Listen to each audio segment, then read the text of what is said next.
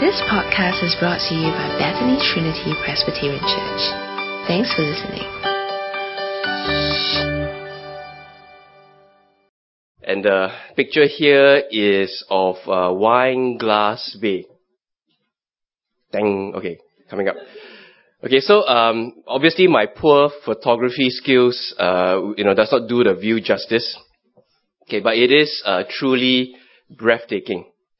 And the story of how we got to see the view is this was when we were in Tasmania, and at that time Sharona was just 4 years old, and the amazing thing was it was about a 2-hour hike, and she hiked up all by herself the whole way without being carried. So as people were passing us, they would be like so impressed. Oh, you're still walking by yourself, well done. And I think that, kept her going. So when we were tired, we would obviously sit down, have a rest. But, I didn't have to carry her. There was no whinging. And, at times when we saw kangaroos, we would stop, take a picture with some safe distance. But finally we made it and we got that view. And it was a breathtaking view. And the reason why I tell you that is most of the time when you want to get a great view, you got to go up onto a mountain. And so when Isaiah begins this prophecy and says it is a prophecy against the valley of vision, he is being sarcastic. Now we know from the passage that he is referring to Jerusalem, referring to God's people in the southern kingdom. And the thing about Jerusalem is that it is actually located on a mountain, Mount Zion. So why is Isaiah saying, Jerusalem, you valley of vision? Well, I think his point made in a sarcastic way is that even though you have received word from God, even though you are on a mountain and as God's people you're supposed to be able to see, you are actually blind. You see as well as, if you are actually in a valley, you lack vision. You are actually a blind people. So that's our first point. Isaiah addressing these blind people. And as the prophecy begins, clearly the people are blind. And there's a contrast with Isaiah who can see. Now the way that the people are blind is that they are celebrating. So you see they have gone up onto the roof. And you must think the roofs are flat, okay, not slanted this way. If not, they won't be celebrating. They'll be crying out in pain because they fall off the roofs. No, this is flat. And people in those days, they go onto the roof and they're celebrating. There's all this commotion and celebration. And the reason for this celebration is most likely because Jerusalem has experienced a close shave. The enemy has come near, but didn't manage to infiltrate. The enemy has come near, but did them no harm. And so they celebrated.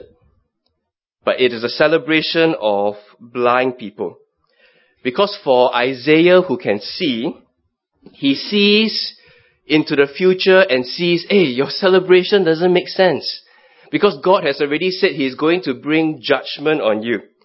And so in the middle of verse 2, he talks about, your slain were not killed by the sword, nor did they die in battle. Now if the people who are slain are not killed in battle, are not killed by the sword, then most likely it is referring to a siege that will happen against Jerusalem and the people dying through starvation. So Isaiah with the vision given by God, looks into the future and sees, God is coming on judgment against you. You blind people, you should not be celebrating now. You should hear the word of God. He's given you His word, and yet, just this close shave and you're celebrating already. Now there is more information given about this day in verses 5 to 7. And in verse 5 it says, the Lord Almighty, has a day of tumult and trampling and terror in the valley of vision. So this judgment clearly comes from the hand of God. And it is a day of battering down walls, of crying out to the mountains. The enemies will come. They will lay siege on Jerusalem. There will be this ceaseless battering of the walls until it crumbles. And then this crying out to the mountain. The judgment from God will be so bad that the people will actually cry out to the mountains, fall on us, crush us, because the alternative seems so much worse. And then the nations will come against Jerusalem. Verse 6, Elam takes up the quiver, Ker uncovers the shield, all getting ready for battle against Jerusalem. So the blind people cannot see what God has said. What God has said is coming upon them. But why is God so upset with his people? What's the wrong that Jerusalem has done? Well, in the book of Isaiah, we will see that there are many. But in this passage, in verses 8 to 11, we see one example of what Jerusalem did wrong. When verse 8, it says, the Lord stripped away the defenses of Judah. Okay, so God brought against Judah an enemy. And what did Judah do? How did Judah respond when the enemy approached? Well, Judah looked in that day to the weapons in the palace of the forest. So this is an armory that was created by Solomon. And so when the enemy was coming near, Jerusalem's response was, okay, let's look to our weapons. Let's go and get, the storehouse and bring out our weapons. And then verse 9, you saw that the walls of the city of David were broken through in many places. So they examined, okay, how's our defenses doing? And they, alamak, okay, there's a hole here and then there's a weakness here. Okay, so they assess the situation. And then verse 9 again, you stored up water in the lower pool. Because if a siege is going to happen, then one thing you don't want to run out of is water. So they began, water saving exercise, all the aunties bring buckets, salt water. Yeah, nothing like that. But, they stored up water. Okay? And then again, verse 10, you counted the buildings in Jerusalem and tore down houses to strengthen the wall. So, very self-sacrificial. The hole in the wall here. Okay, where do we get the bricks? Where do we get the stone to patch it up? And then some people will actually volunteer. Okay, my holiday house. Okay, take it, And then they'll tear it down, use the bricks, and then shore up the defense.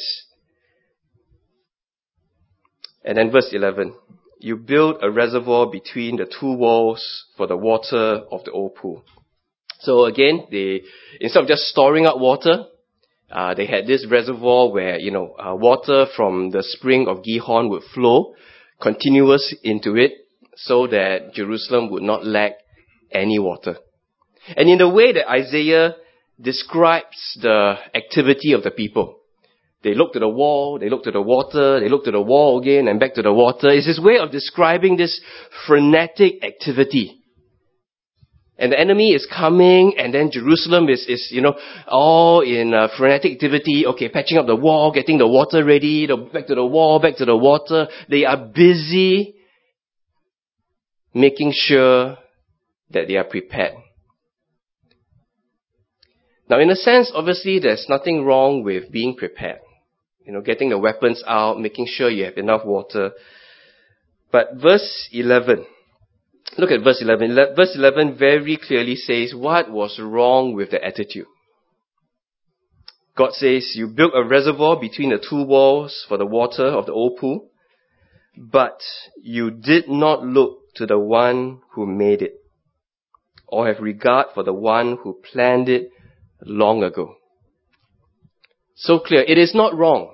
Not wrong to be ready, not wrong to look at holes in the wall and, want to patch it up. But their fundamental attitude was they were self-reliant. That their first instinct was to rely on what they could do. Oh yeah, you can tear down my holiday house. I'm willing to sacrifice that. Okay, patch up the wall. We patch up this wall, we'll be safe against the enemy. They were looking to themselves. It was the sin of self-reliance. And you see this prophecy, this book of Isaiah, even though it's written, 2,700 years ago, it's a prophecy about a specific city in a specific, historical time period. But because this is God's word to us, the attitudes that Isaiah warns us about here, I'm sure you agree with me, it is so relevant. Right? When something strikes, medical condition or some issue at work or family problem, so many times our first instinct is, okay, what can I do? We look to our own resources. Even though as the people of God, we have seen God coming through for us every single time. That's how good His track record is. And yet, when something happens, my instinct so often is to turn to my resources, human answers. And obviously, beyond the church, in the wider culture of our day, this attitude of self-reliance is something celebrated. I remember a parable that Jesus told in Luke 12. Let me read it to you. He says, the ground of a certain rich man yielded an abundant harvest. He thought to himself, what shall I do? I have no place to store my crops. Then he said, this is what I'll do. I will tear down my barns and build bigger ones. And there I will store my surplus grain. And I'll say to myself, you have plenty of grain laid up for many years. Take life easy. Eat, drink, and be merry. But God said to him, you fool! You fool! This very night your life will be demanded from you. Then who will get what you have prepared for yourself? This is how it is with whoever stores up things for themselves, but is not rich toward God. Right? This attitude of self-sufficient, independent self-reliance from God that plagues our world, our culture around us. But God says here, the enemy is coming and you worry about, not having enough water and you build this great engineering feat. You go to Israel today, you can still see it. It's called Hezekiah's Tunnel. So, maybe 2025, we start saving up money now and we can have a church camp in Israel. How about that? Okay, and then we can go and see these things for ourselves. Okay, 2025, start saving. Cut down one coffee a week or whatever. Okay, and it's still there today, we can see it, because it is truly a great engineering feat. And the people, when the enemies were approaching back in, 700 BC, they looked to that. They put their trust in that. But God was saying, hey, I'm the one that built Jerusalem. I know its geography. So if enemies are coming against you, I know that one issue will be the water supply. I know that better than you. I designed Jerusalem. I placed you here. I made this the capital city. You did not look to me, God is saying. So that's the first problem of this blind people. They were blind. They did not look to the Lord. In verses 12 to 14, there is another problem that Isaiah highlights with the people. In verse 12, the Lord Almighty called you on that day to weep and to wail, to tear out your hair and put on sackcloth. So very clearly, God, through His prophet, explicitly calling on them, putting on that sackcloth is to repent. Turn back. Repent. Come back to me. The God reaching out to His people saying, okay, the right attitude here is to confess your sins, confess that you have done wrong, repent and turn back. But what have the people done? Verse 13. But see, there is joy and revelry, slaughtering of cattle, killing of sheep. You know, when you have meat in the Middle Eastern culture, then there's really a big celebration, right? Eating of meat, drinking of wine. Let us eat and drink, you say, for tomorrow we die. Again, this is not isolated for, Jerusalem, just them in that time. But this attitude of, running to entertainment, this attitude of seeking to distract ourselves through, looking at, amusing ourselves, being distracted by entertainment. I mean, there's nothing wrong, obviously, with, seeking pleasure in godly, good entertainment. But when God is reaching out to us, when the truth of God is coming and confronting us, and yet our response is to, not want to deal with that, trying to hold that at arm's length, and instead, don't think about the hard questions. Okay, let's just watch another Netflix. Let's just, go for a run. And we don't want to deal with the hard questions God, in His kindness, is bringing to us. And God says, the Lord Almighty has revealed this in my hearing. Till your dying day, this sin will not be atoned for, says the Lord Almighty. Because God has again and again been reaching out. It's not just, first chance, second chance, okay, forget it. No, He's been reaching out, calling out to His people. But they have turned away, they have distracted themselves with amusement, entertainment. They refuse to deal with the hard questions. And so God says, okay, time comes when there's no more reaching out. There's no more calling back to repent. I mean, can you reckon with the severity of this word? Till your dying day, this sin will not be atoned for. I mean, to be in a position where God says this, where the verdict over your life is this: no more atonement. No more chance of escape from the terrible wrath of God. And God says this is what His people, because of their turning away from Him repeatedly, wanting to be distracted, turning to amusement, this is where they find themselves.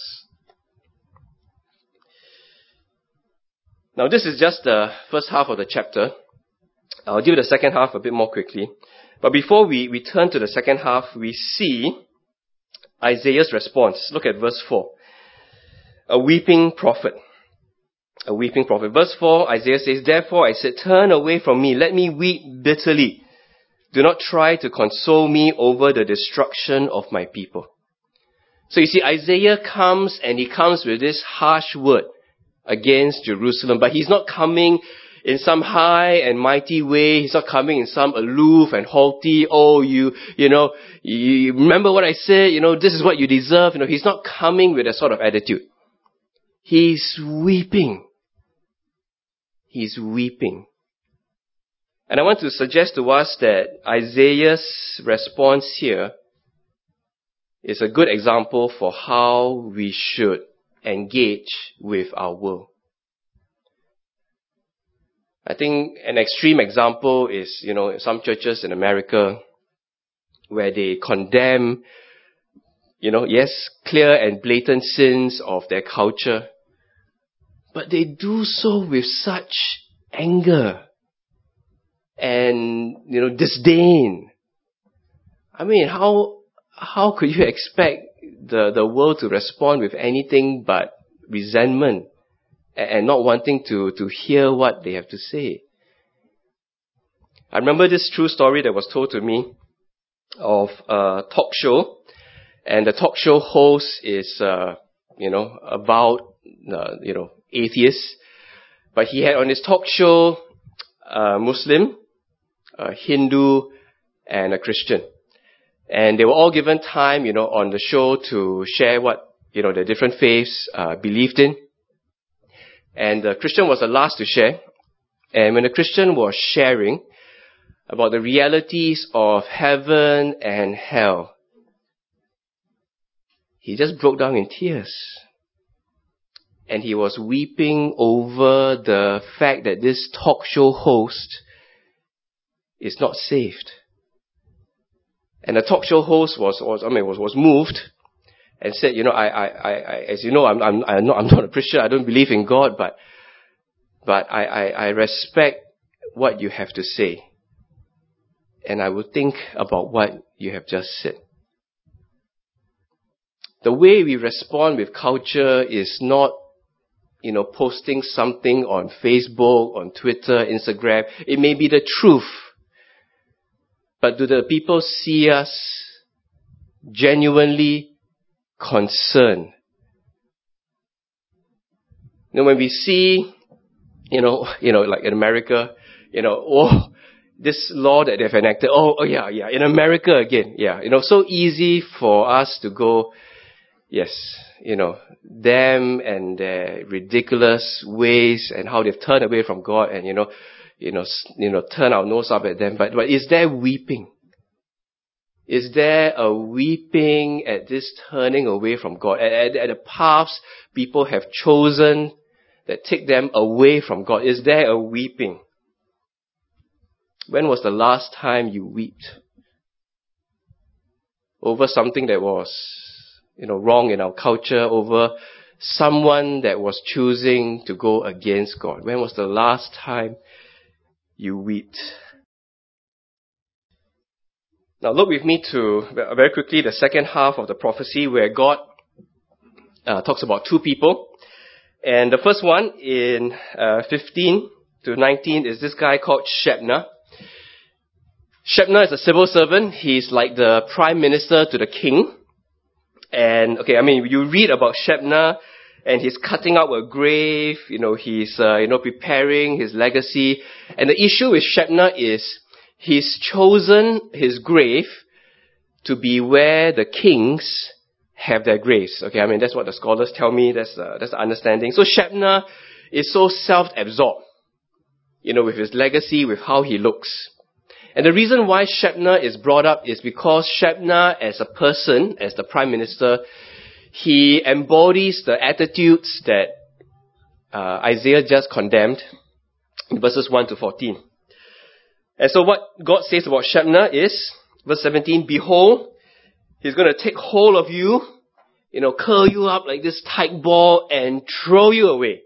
So Shebna is going down. Shebna and all he represents, this self-absorption, this self-reliance, he's going down. An example of what will happen to Jerusalem. But in contrast to Shebna is Eliakim, verse 20. And verse 21, Shebna's role, his office of prime minister, will be passed on to Eliakim. So Eliakim will have the robe, he'll have the sash, his authority of Shebna will be handed to him. And look at Eliakim. This is a big difference to Shebna. He will be a father to those who live in Jerusalem and to the people of Judah. How nice. How wonderful to have a leader over you that is like a father. And what the scriptures here mean is a loving father, a good father. So over the people of Jerusalem is, instead of Shebna, the lousy leader, is now Eliakim. A good leader, a fatherly figure, one who really cares, really loves the people. And then verse 22, I will place on his shoulder the key to the house of David. And then verse 23, I will drive him like a peg into a firm place. He will become a seat of honor for the house of his people.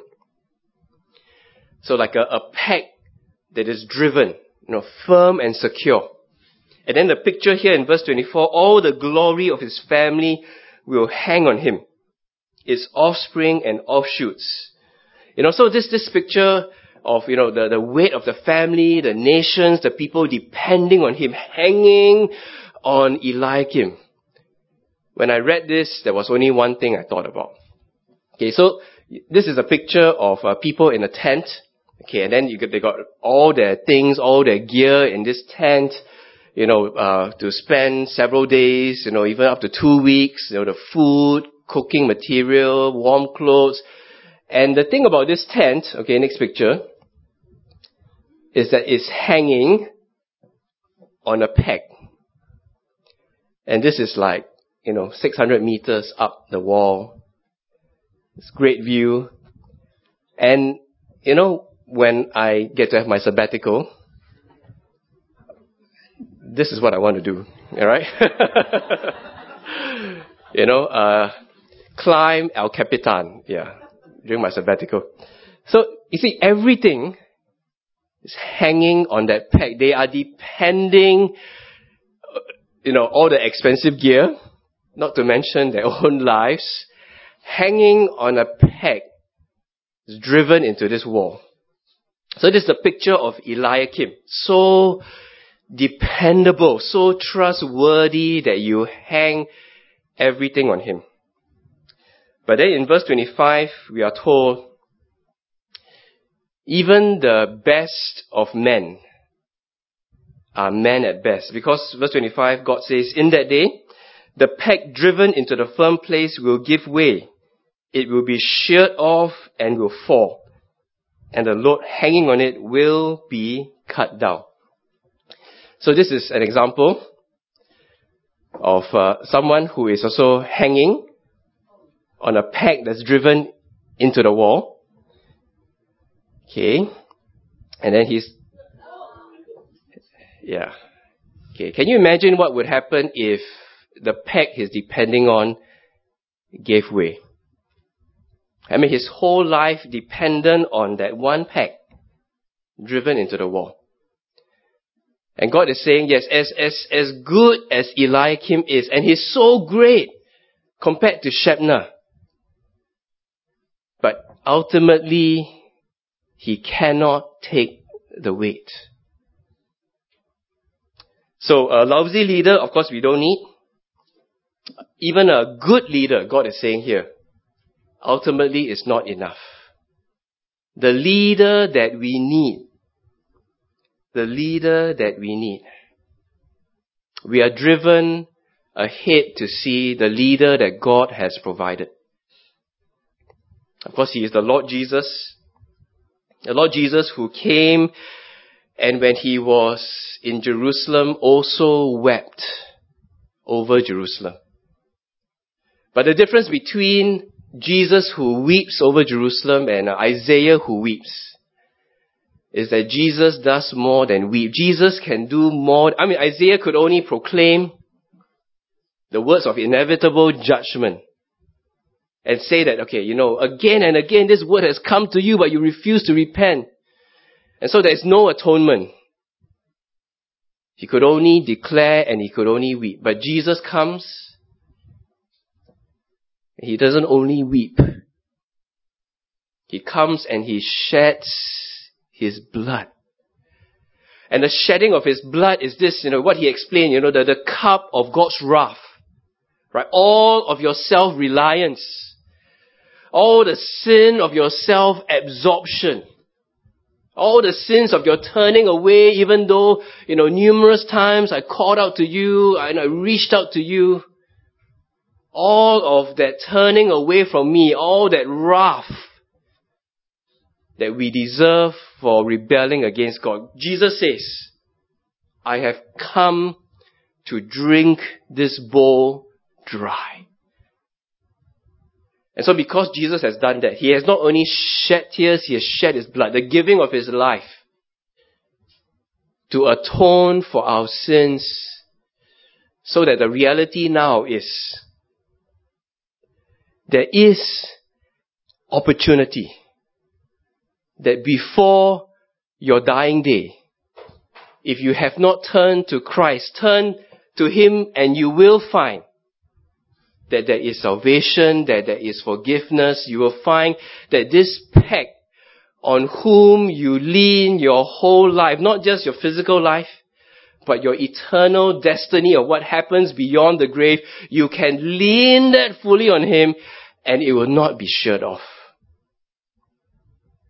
You can lean fully on Him. All of your sin, the weight of your sin, He has taken it. He has atoned for it, every single one. This is the leader we need. And this is the leader God has given us. And the truth is, because we are a blind people, even such great truth, sometimes we are blind to it. And so we need God. We even need God to show us our need for Christ. And God doesn't just give us the leader we need. He also gives us the eyes to see that we need Him. And so the next song we're going to sing will be a prayer. And I want to urge you to sing that as a prayer for God to show us Christ. Thanks for listening to this podcast brought to you by Bethany Trinity Presbyterian Church. For more information, visit us online at busypc.sg.